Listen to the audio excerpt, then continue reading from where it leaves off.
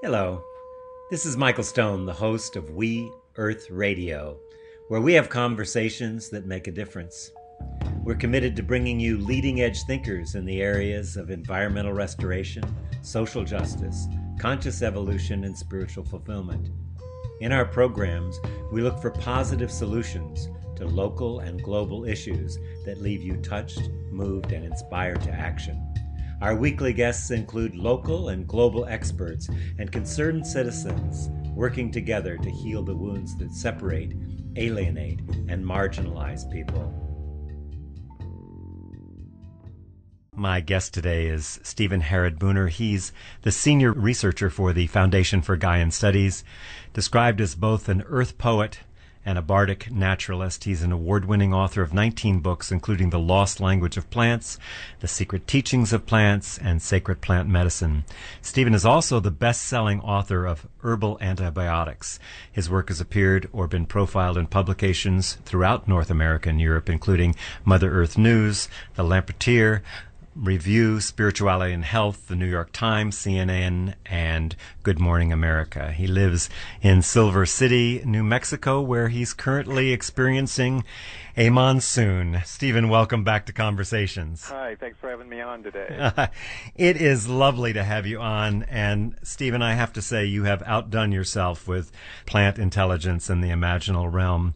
Not only do I think it's brilliant, I said earlier I thought it was one of the best books I've read in years, but it's also so well written and poetic, and you're able to capture things that aren't describable, and I just really appreciate the art that went into making this book, and I hope people will pick up a copy of Plant Intelligence in the Imaginal Realm. Great, thanks so much. Yeah. Oh, my pleasure, really. Let's start out with talking about the prevailing linear, reductionist, anthropocentric, mind-based, hierarchical worldview and the cost that that particular myopic perspective has on the relationship with the earth, with humans, and with life itself. A small question there to start with. Tiny question. Well, that viewpoint sort of came into its major form in the late 19th century in England. It had been developing ever since the Enlightenment, but as time went on, it seems like the most reactionary members of that movement began to take over and dominate the dialogue. And eventually what we got to was this sort of ridiculous place that was looking at the world as sort of a backdrop across which we were the only intelligent species that were able to move, and it was real linear, real ABC, and it seemed to work for about a century, even though Einstein and a number of other people in the early 20th century were already talking about things that would undermine that reductive frame. But nevertheless, it gives human beings a sense of a great deal of power, because then the world's sort of this, ball of resources that we can pull from indefinitely and then use in whatever we want, the way we want. The problem is, at this point, that model is breaking down considerably because it's not really accurate to the world. There's a lot more going on than physics and biology, that old reductive frame. And probably the most damaging part, I really think, that has come from it, not only does it damage the earth because it views it in such an incorrect manner, but it views human beings as simply a bunch of chemical reactions at core, and it leaves out the capacity to feel, the capacity to love, the capacity to have empathy, the aesthetic sense, and all of those things, when they're left out, things just begin to go awry. I think that's one of the main reasons human beings, especially in the United States, take so many antidepressants.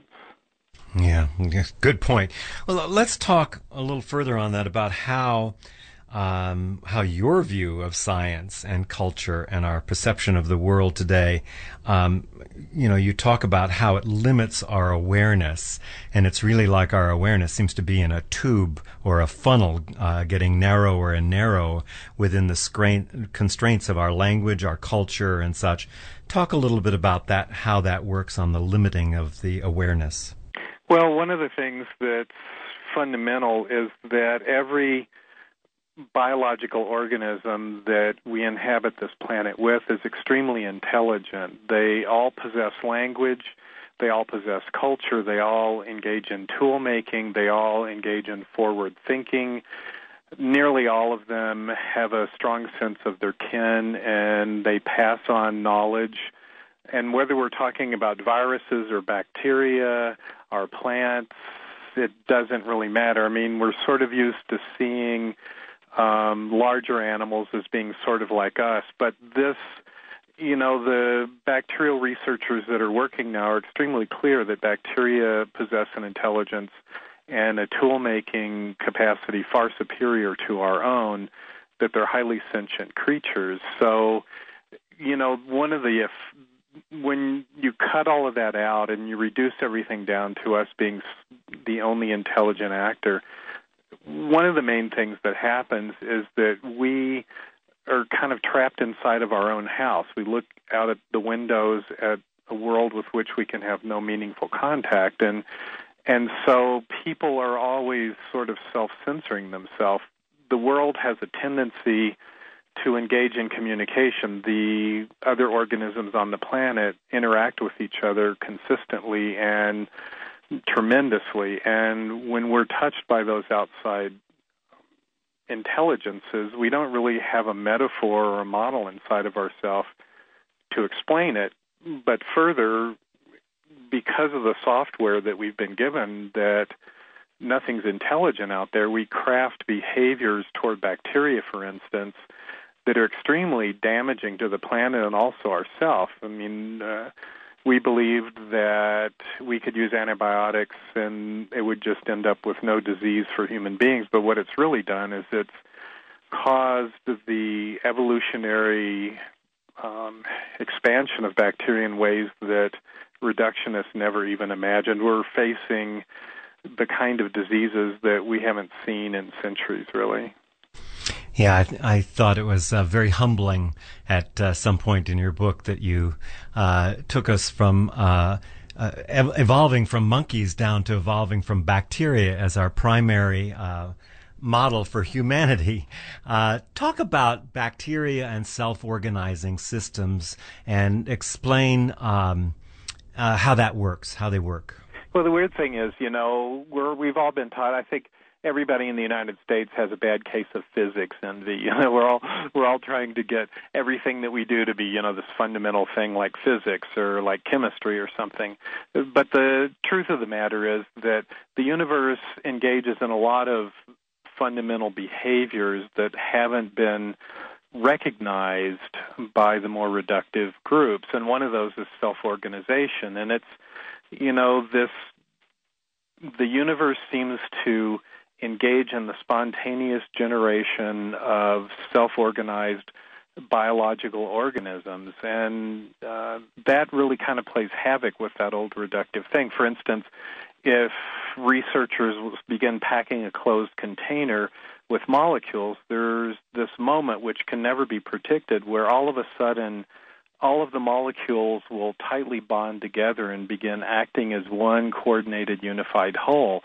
And as soon as that happens, they begin to develop behaviors. Something more than the sum of the parts comes into being, and that's a fundamental dynamic here that happens every time some biological organism reaches some sort of a critical point. It will self-organize, and you can examine all the parts, but there's always something more than the sum of the parts that comes into being. Now, with us, it's the unique personality that I know as myself or that you know as yourself. We know that's not really, you can't find it in any of the parts in the body, but that's also true of every other life form on the planet, whether we're talking about viruses or bacteria or grizzly bears, or trees, it doesn't matter. And the thing is that there's that's where all of the really interesting stuff begins to happen. There's this intelligent entity that comes into being that then begins to communicate and very carefully watch its boundaries to determine the intent of any other organism that's approaching it, and then they have to figure out how to respond. They determine what's going to happen, and then they future plan. And so that's sort of a fundamental part of our life here that it's very rarely taught in schools, and it's just not recognized as crucial as it is.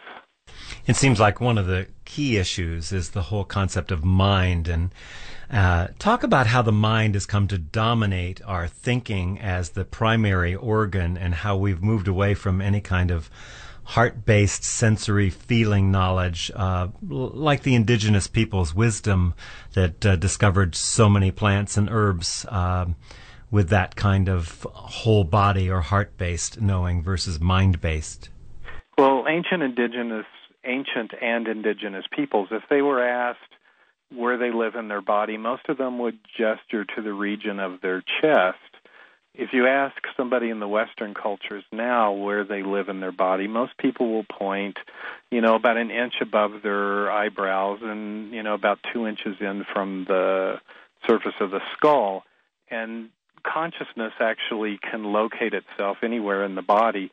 It's fairly unique for a culture to so thoroughly have it located in the brain. And one of the things that happens when that occurs is there begins to be the loss of the empathic sense, of the capacity to feel what's going on around us. All of us have the experience of going into a restaurant that we haven't been to before, and we go in and we go, this place feels kind of funny, let's leave.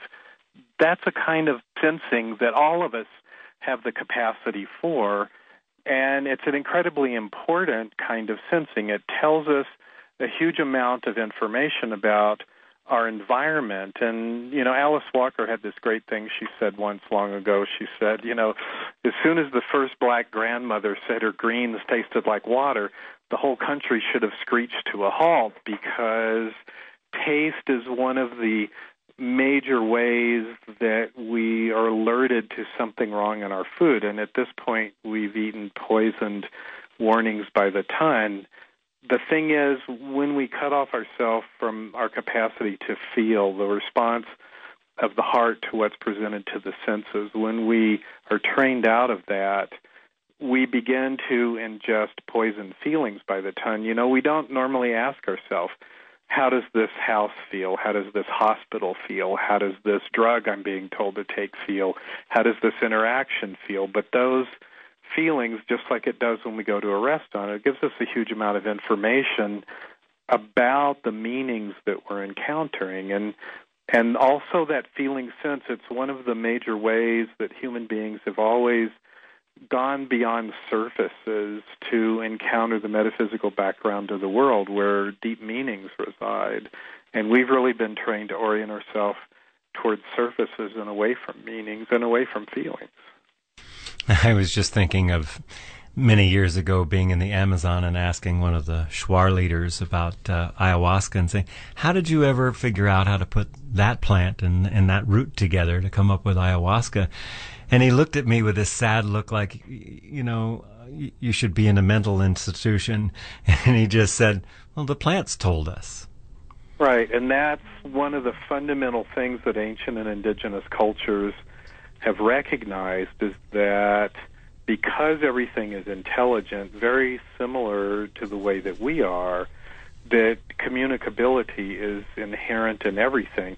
They don't use the same kind of language that we use, but all biological organisms have ways to communicate meaning to their own species, and plants do as well. They have a very sophisticated nested series of languages, actually, that they use, and because they're always engaging in very sophisticated communication, and because we can as well, what we can do is kind of move away from language, which, the human language dynamic, and begin to interact through meaning-based communication, similarly to what we did when we were infants. We didn't have language then. We didn't have a thing, a name in the place of the thing. We experience meanings directly, and that's what the indigenous people are talking about when they say that.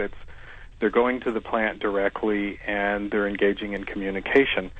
It's not really that unusual. Barbara McClintock, who won the Nobel Prize for her work with corn transposons, said the same thing. She said, I never went any place that the corn did not first tell me to go. And she was clear that they were highly intelligent and that they were engaging in communication, that they were telling her what to do and how to understand them better. So we're saying basically, let's jump back here a little bit. We're saying basically that everything has a way of communicating. I'm just curious, the impact of our own language, spoken language, and the need to have words and verbalize, against a meaning-based understanding, or how does that limit our ability, the fact that we have language, and how do the words limit us from understanding the language of other living entities? Well, one of the real problems is that most people who use language are not really consciously working with meanings. They're sort of just using the words that they were sort of picked up as they were growing up, as they went to school. You mentioned the impact of my writing, and one of the things that I've consciously tried to do in my work for a long time is work with meanings.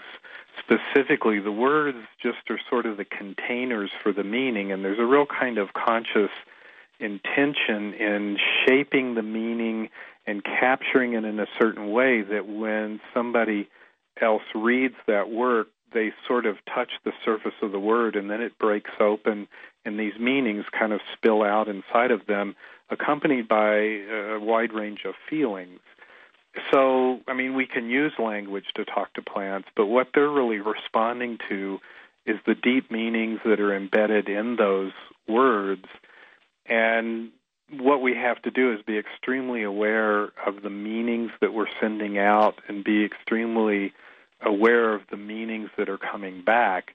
It's a skill that all human beings learn as they grow unless they're trained out of it. And, most children in the West, they know that everything's alive. They know that plants are intelligent and aware. They know that everything's communicating with them, but they're very specifically taught over and over and over again that they're making that up. And after a while, they just begin to abandon that frame of reference.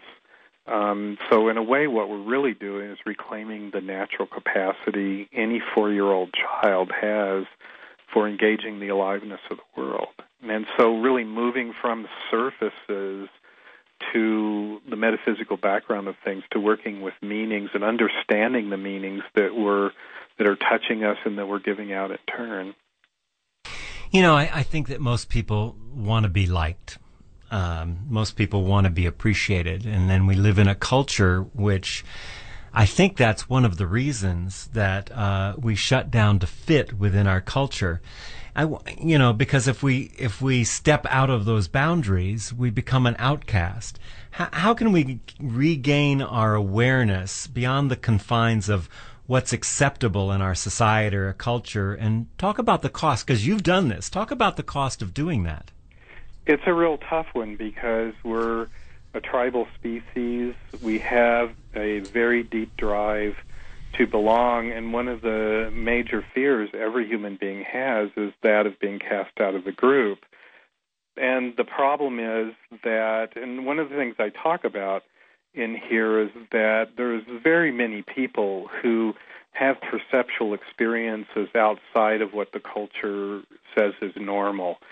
And most of these people struggle their entire life. It's, and I make the analogy, it's much like people who discovered that they were gay, in the 50s, and they realized that's the way they were, but as soon as they realized that's the way they were, they were immediately in opposition to the cultural norms, and they had to do a lot of struggle.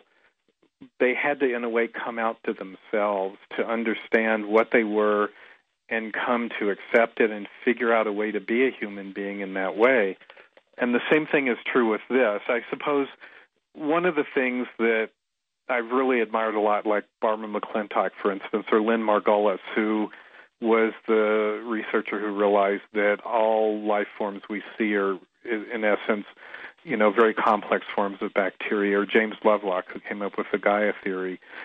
Most of these people, they were mavericks, and they got a hold of some truth that they just weren't willing to let go of. And Barbara McClintock was ostracized for 20 years. She was considered the premier geneticist in the world, and then when she started talking about how the genome is a flexible organ of the cell and it can rearrange itself, it so confronted reductionist beliefs, she was ostracized for 2 decades. So and that was after she got a Nobel Prize. No. Oh, that was before? That was before. Then she gets the Nobel Prize, and all the people go, I always liked her. She was, we're buds. Right. But that's the same. And my particular focus has been that I'd had a number of experiences as a child. All of us have had them where I was really clear about the livingness of the world around me and that impact and how good it felt.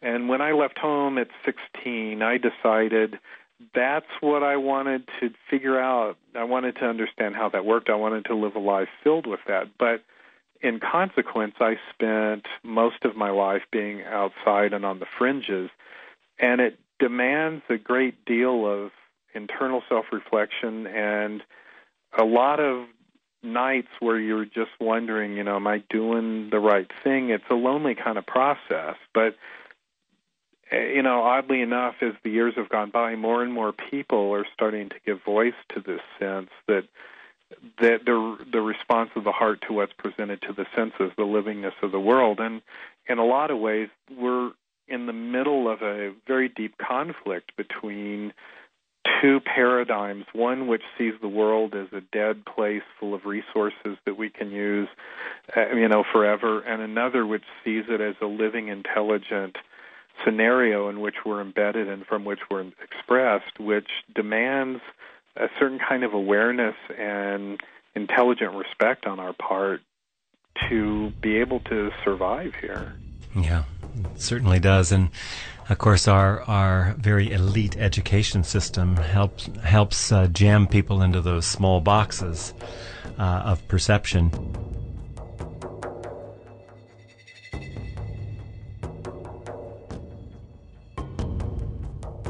I just want to tell people, if you just tuned in, I'm talking to Stephen Herod Booner about his book, Plant Intelligence and the Imaginal Realm.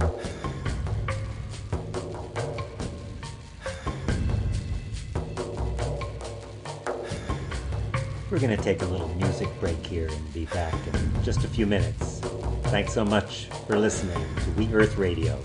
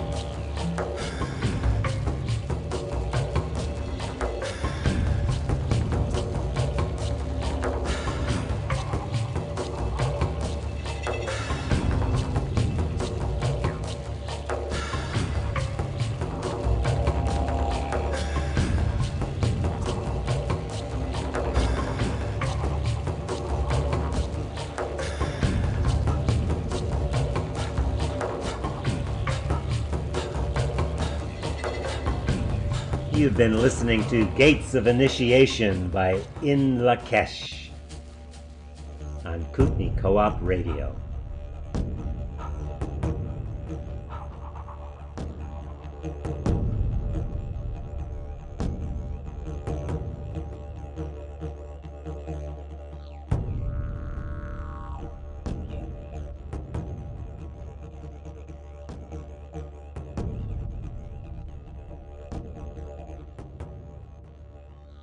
Just thrilled to have you back, Stephen. Thank you. One of the things I want to talk about is there's so much in this book. We really need about 10 hours here, or more. But you talk about seeing the world's point of view. Talk about what you mean by that. Okay, well, I'll back up just a little to get to that. One of the things that happens during self-organization of a biological organism is a neural network form. Mm-hmm. And neural networks are all the same. You know, they're in slightly different forms when you're looking at bacteria. Nevertheless, they're identical in nature to the one we have. Our neural network is housed in our brain, and a lot of people tend to focus on the brain, but what they should really be looking at is the neural network that's embedded within the organ that is the brain. Now, a lot of people have said, well, plants obviously aren't intelligent because they have no brain. The thing is, it's the plant root system that is the brain. It has memory, and it has neurons, and it has neural synapses, and it uses the same neurotransmitters our brain does. And if you remove the root system from the ground and you remove our neural network from our brain, they look virtually identical. So the thing that happens is, we're embedded in inflows of information all of the time. We have, even right at this moment, I'm surrounded by trillions upon trillions of bits of visual data that are coming in, but I'm shutting, parts of my neural network tend to shut out what it determines is irrelevant. There's maybe, let's say, 20 points in the neural network before the incoming sensory data reaches consciousness.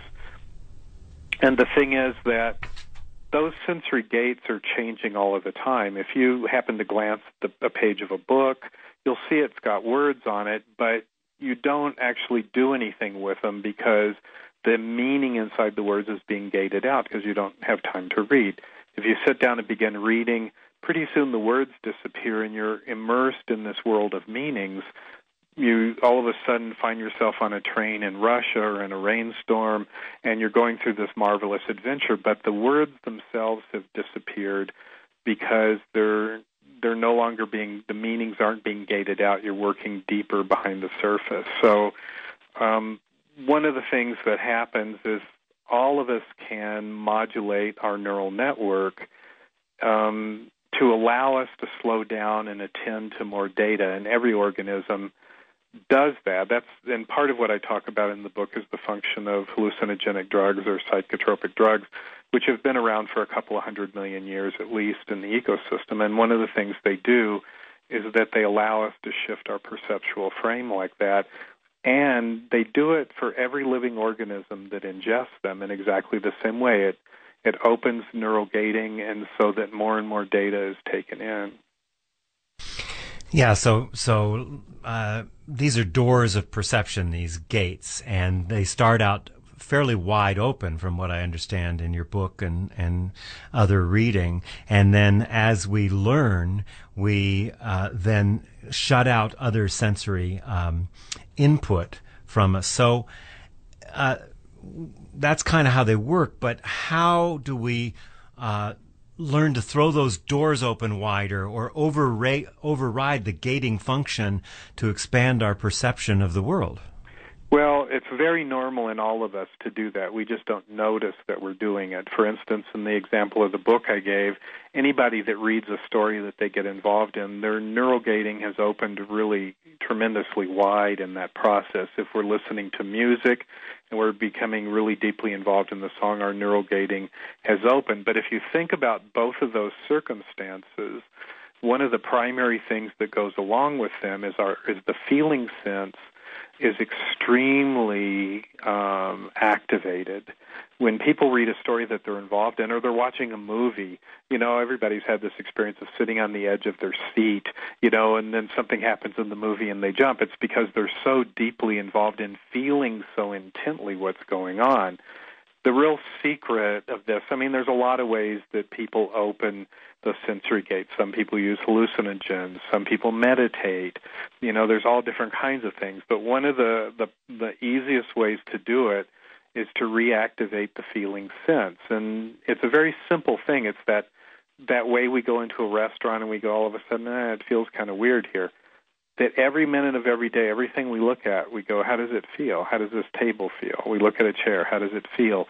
And there'll be this kind of feeling impulse. The Kalahari and the, my brain just went blank, the tribe of natives of the tribal people in the Kalahari Desert.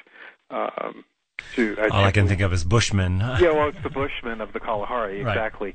Right. And what they do is they talk about as a human being grows, one of their functions is to develop a library of feelings about the world. In other words, everything they see, they go, how does it feel? How does it feel? And inside themselves, they're building this tremendous library of feelings because it's those feelings that allow them to find their way through the meanings of the world, to find what they call the track to God.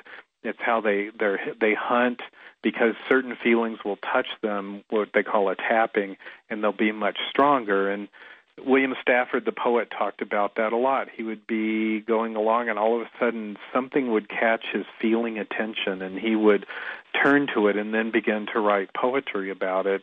And he said this is a normal, experience for anybody that hasn't been corrupted by mechanical ways. And so what we're really doing is we're reclaiming a kind of perception that we were trained out of when we began school at 6 years old, and it takes a while. But the real secret is always asking yourself, how does this feel? How does this feel? How does that feel?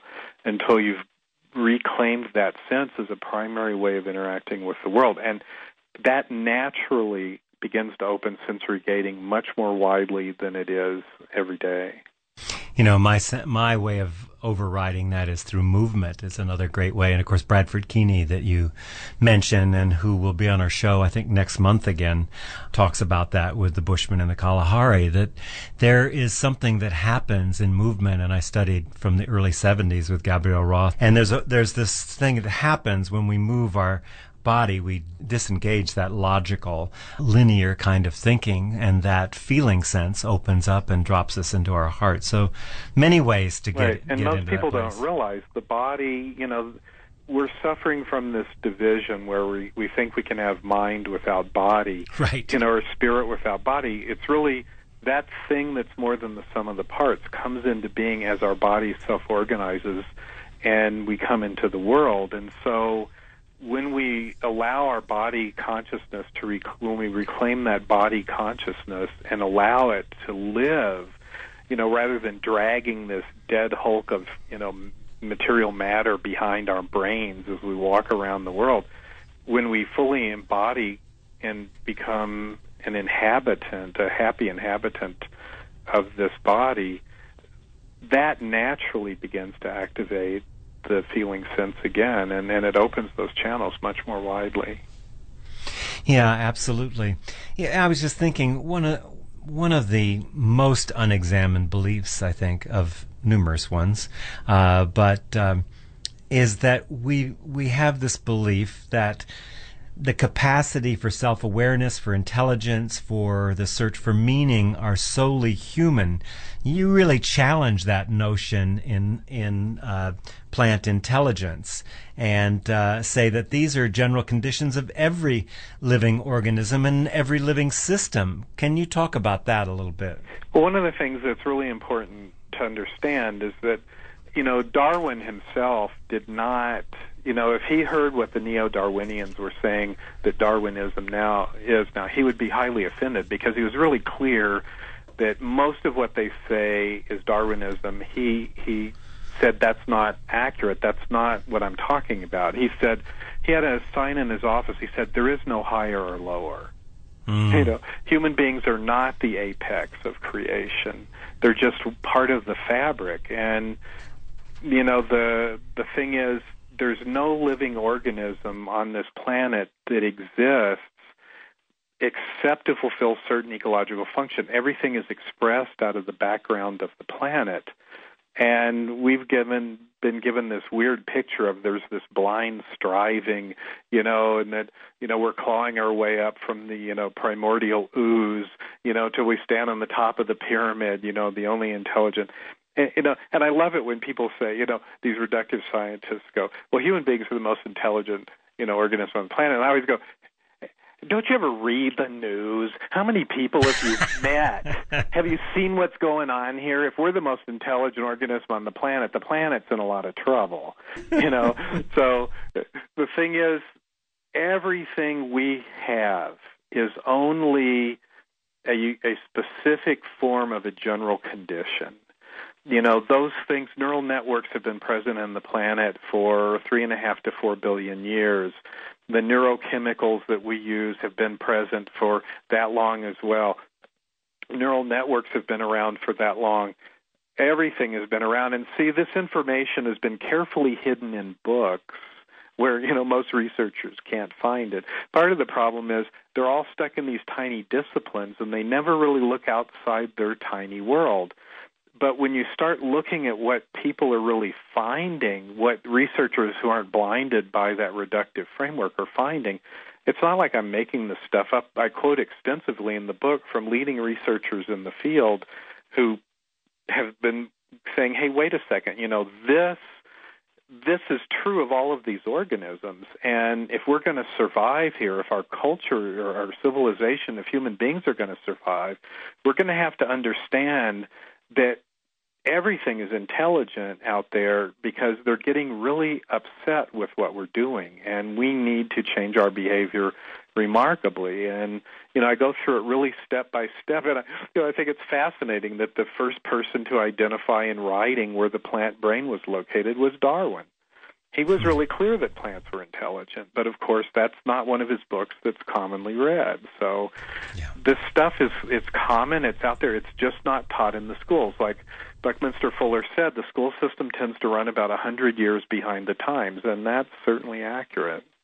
Maybe more than that. I want to step back to something you said to pull it out a little bit, because you said something to the effect that every living thing exists to fulfill a function.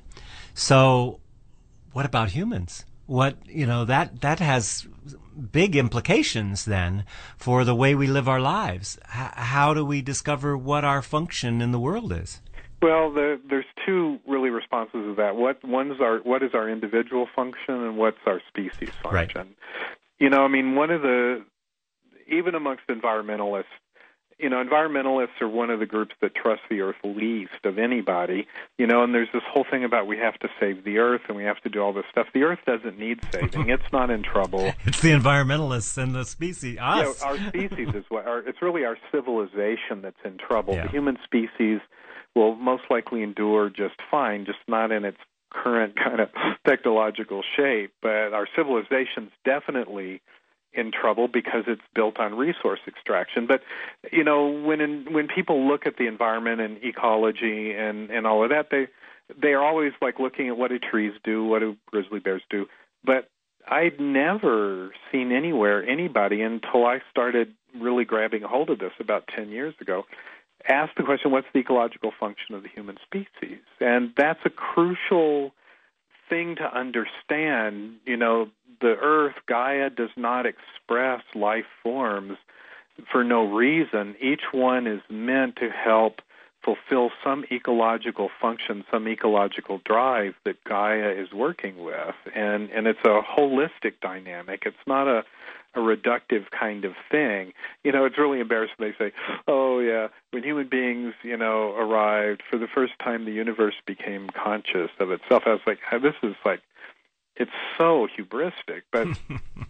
But if you start really looking at what's happening, I kind of got to this because of something Richard Dawkins said too. He said Richard Dawkins, Richard Dawkins, who I really dislike.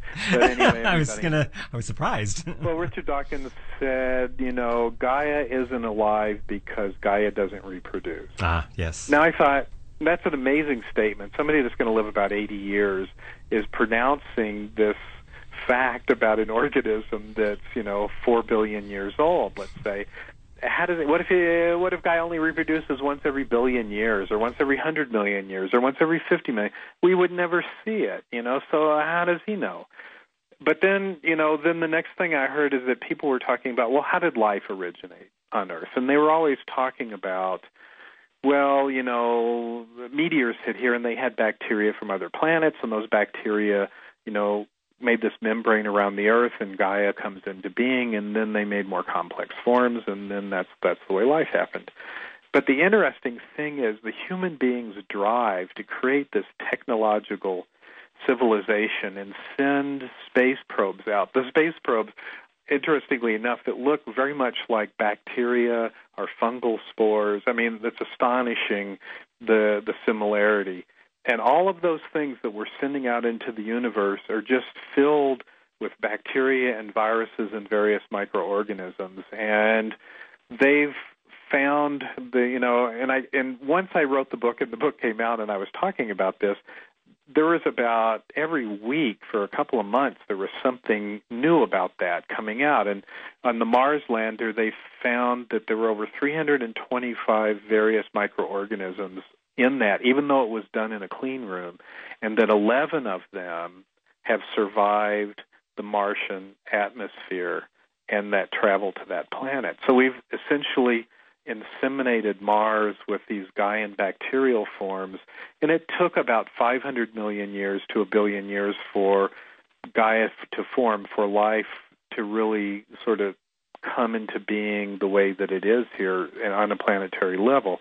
Life takes a long time, but we've actually been very much like pollinators, sending out these bacteria-filled probes all through the solar system and all through the universe. And Buckminster Fuller a long time ago said, we're like bees, you see, bees who go out looking for honey, not realizing that we're performing cross-pollination. I love that. I think that's part of the drive that human beings have had to do that, and we've been using up the stored resources of the planet very much the way a plant uses up its stored resources to set seed and send them out into the world, and it begins looking a little ragged at the end of the year and right before the winter comes, and that's kind of the situation the Earth is in now, I think. Yeah, it's a really interesting question. When I read that and was thinking about that, I was thinking about, well, that may also be evolving because everything else is evolving. When we talk about, from bacteria to fungi and all the different systems, how they evolved based on how everything else is evolving. So, and you made a statement in your book, something to the effect that since the 60s or 70s, there's been this huge phenomena of people being interested in learning about herbalism.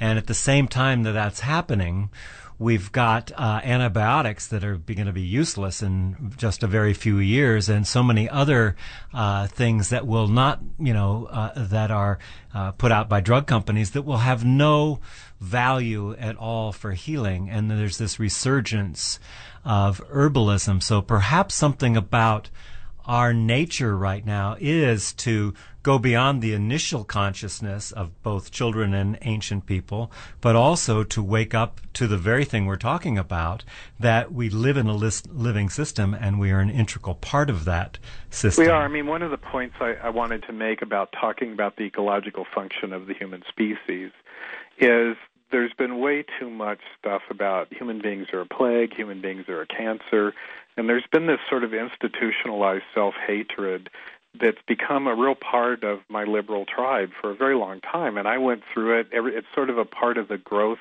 of awareness to see that and to work to come to terms with it.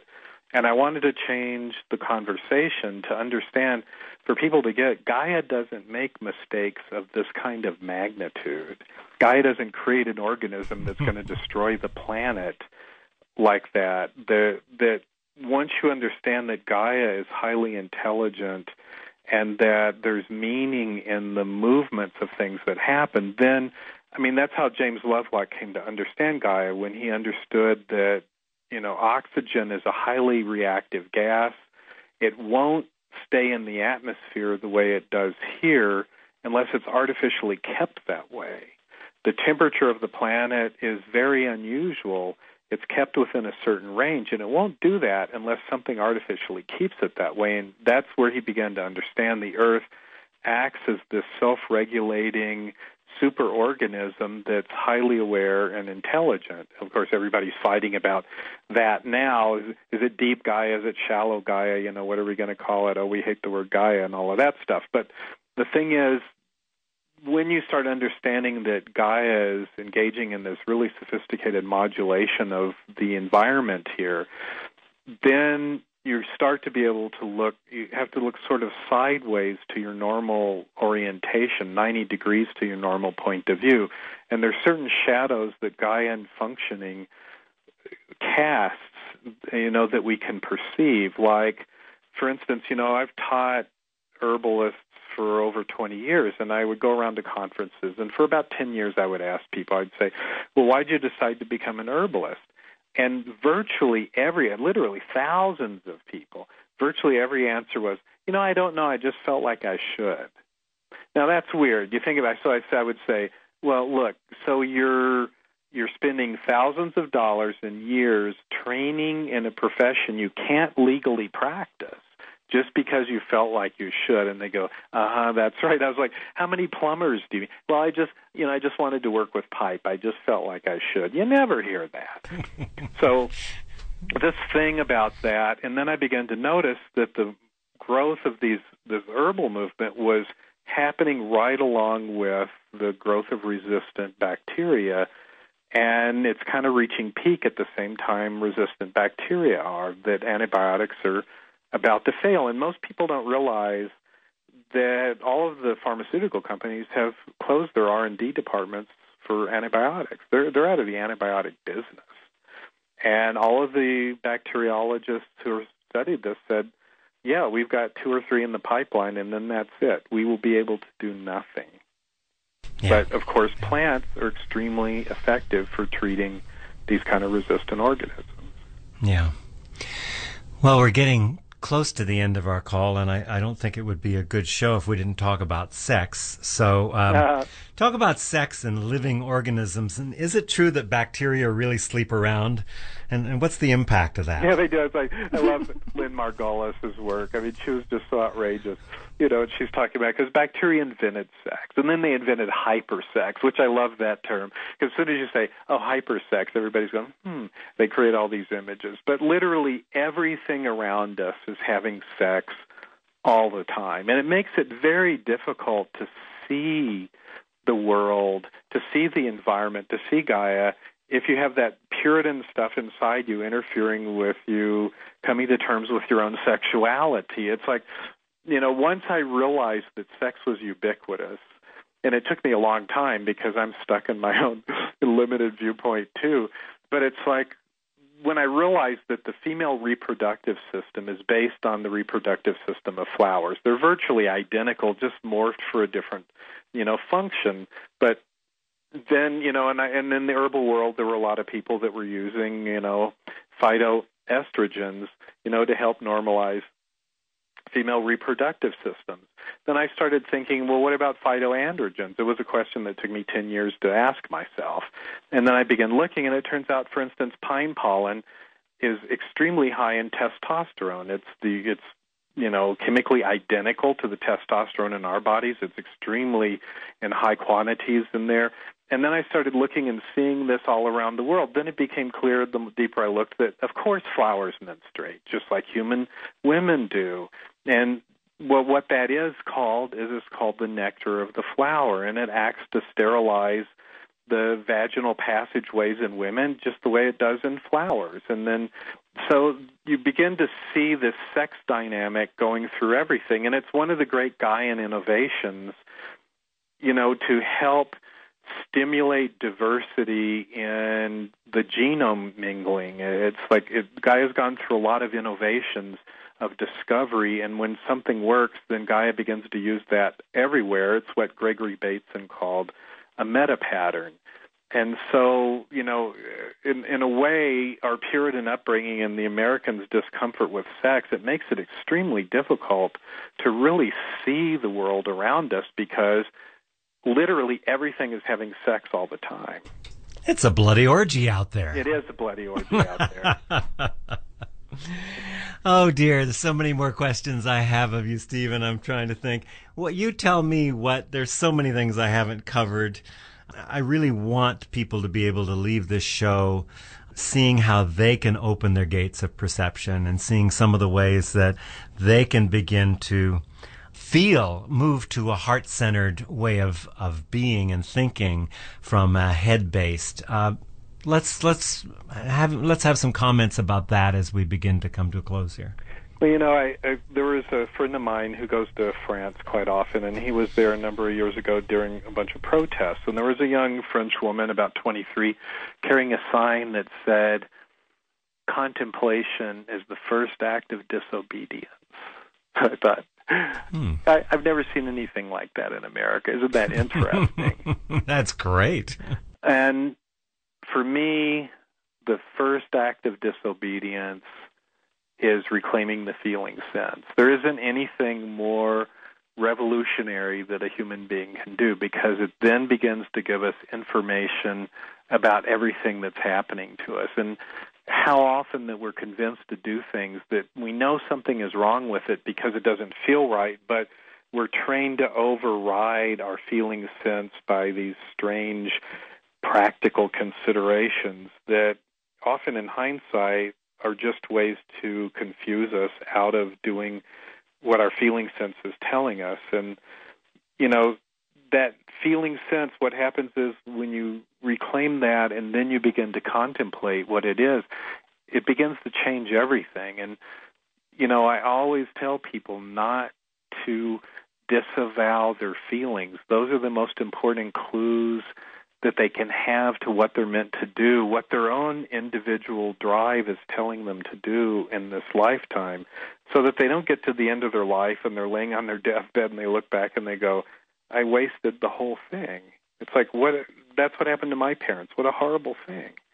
And so to trust the feelings that they have and then follow them as the golden threads they are and find out where it's going to take them. It's going to be a marvelous adventure. Indeed, it is. And I just want to say that this book is a marvelous adventure and constantly brings us back to how do we feel as we deepen our relationship to the natural world, to Gaia, and to really other species, including our own, but also our own species, plant intelligence and the imaginal realm. You can listen to this show if you missed it on my website in the next couple days, welloflight.com. Just go there and click on Conversations and go to listen. And also you can find out more about Stephen's work by going to GaianStudies.org, GAIAN studies.org. Just want to say, Stephen, again, how wonderful it is to have you on.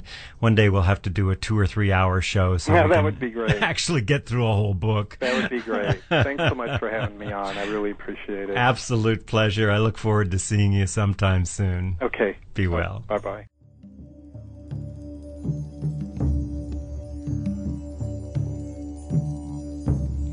We Earth Radio is an independently produced program supported by listeners like you. We are committed to bringing you leading-edge thinkers in the areas of environmental restoration, social justice, conscious evolution, and spiritual fulfillment. If you would like to receive our complimentary newsletter, The Well of Light, make a contribution, or listen to any of our past shows, go to our website, welloflight.com. Thank you so much for your commitment to a world that works for all life.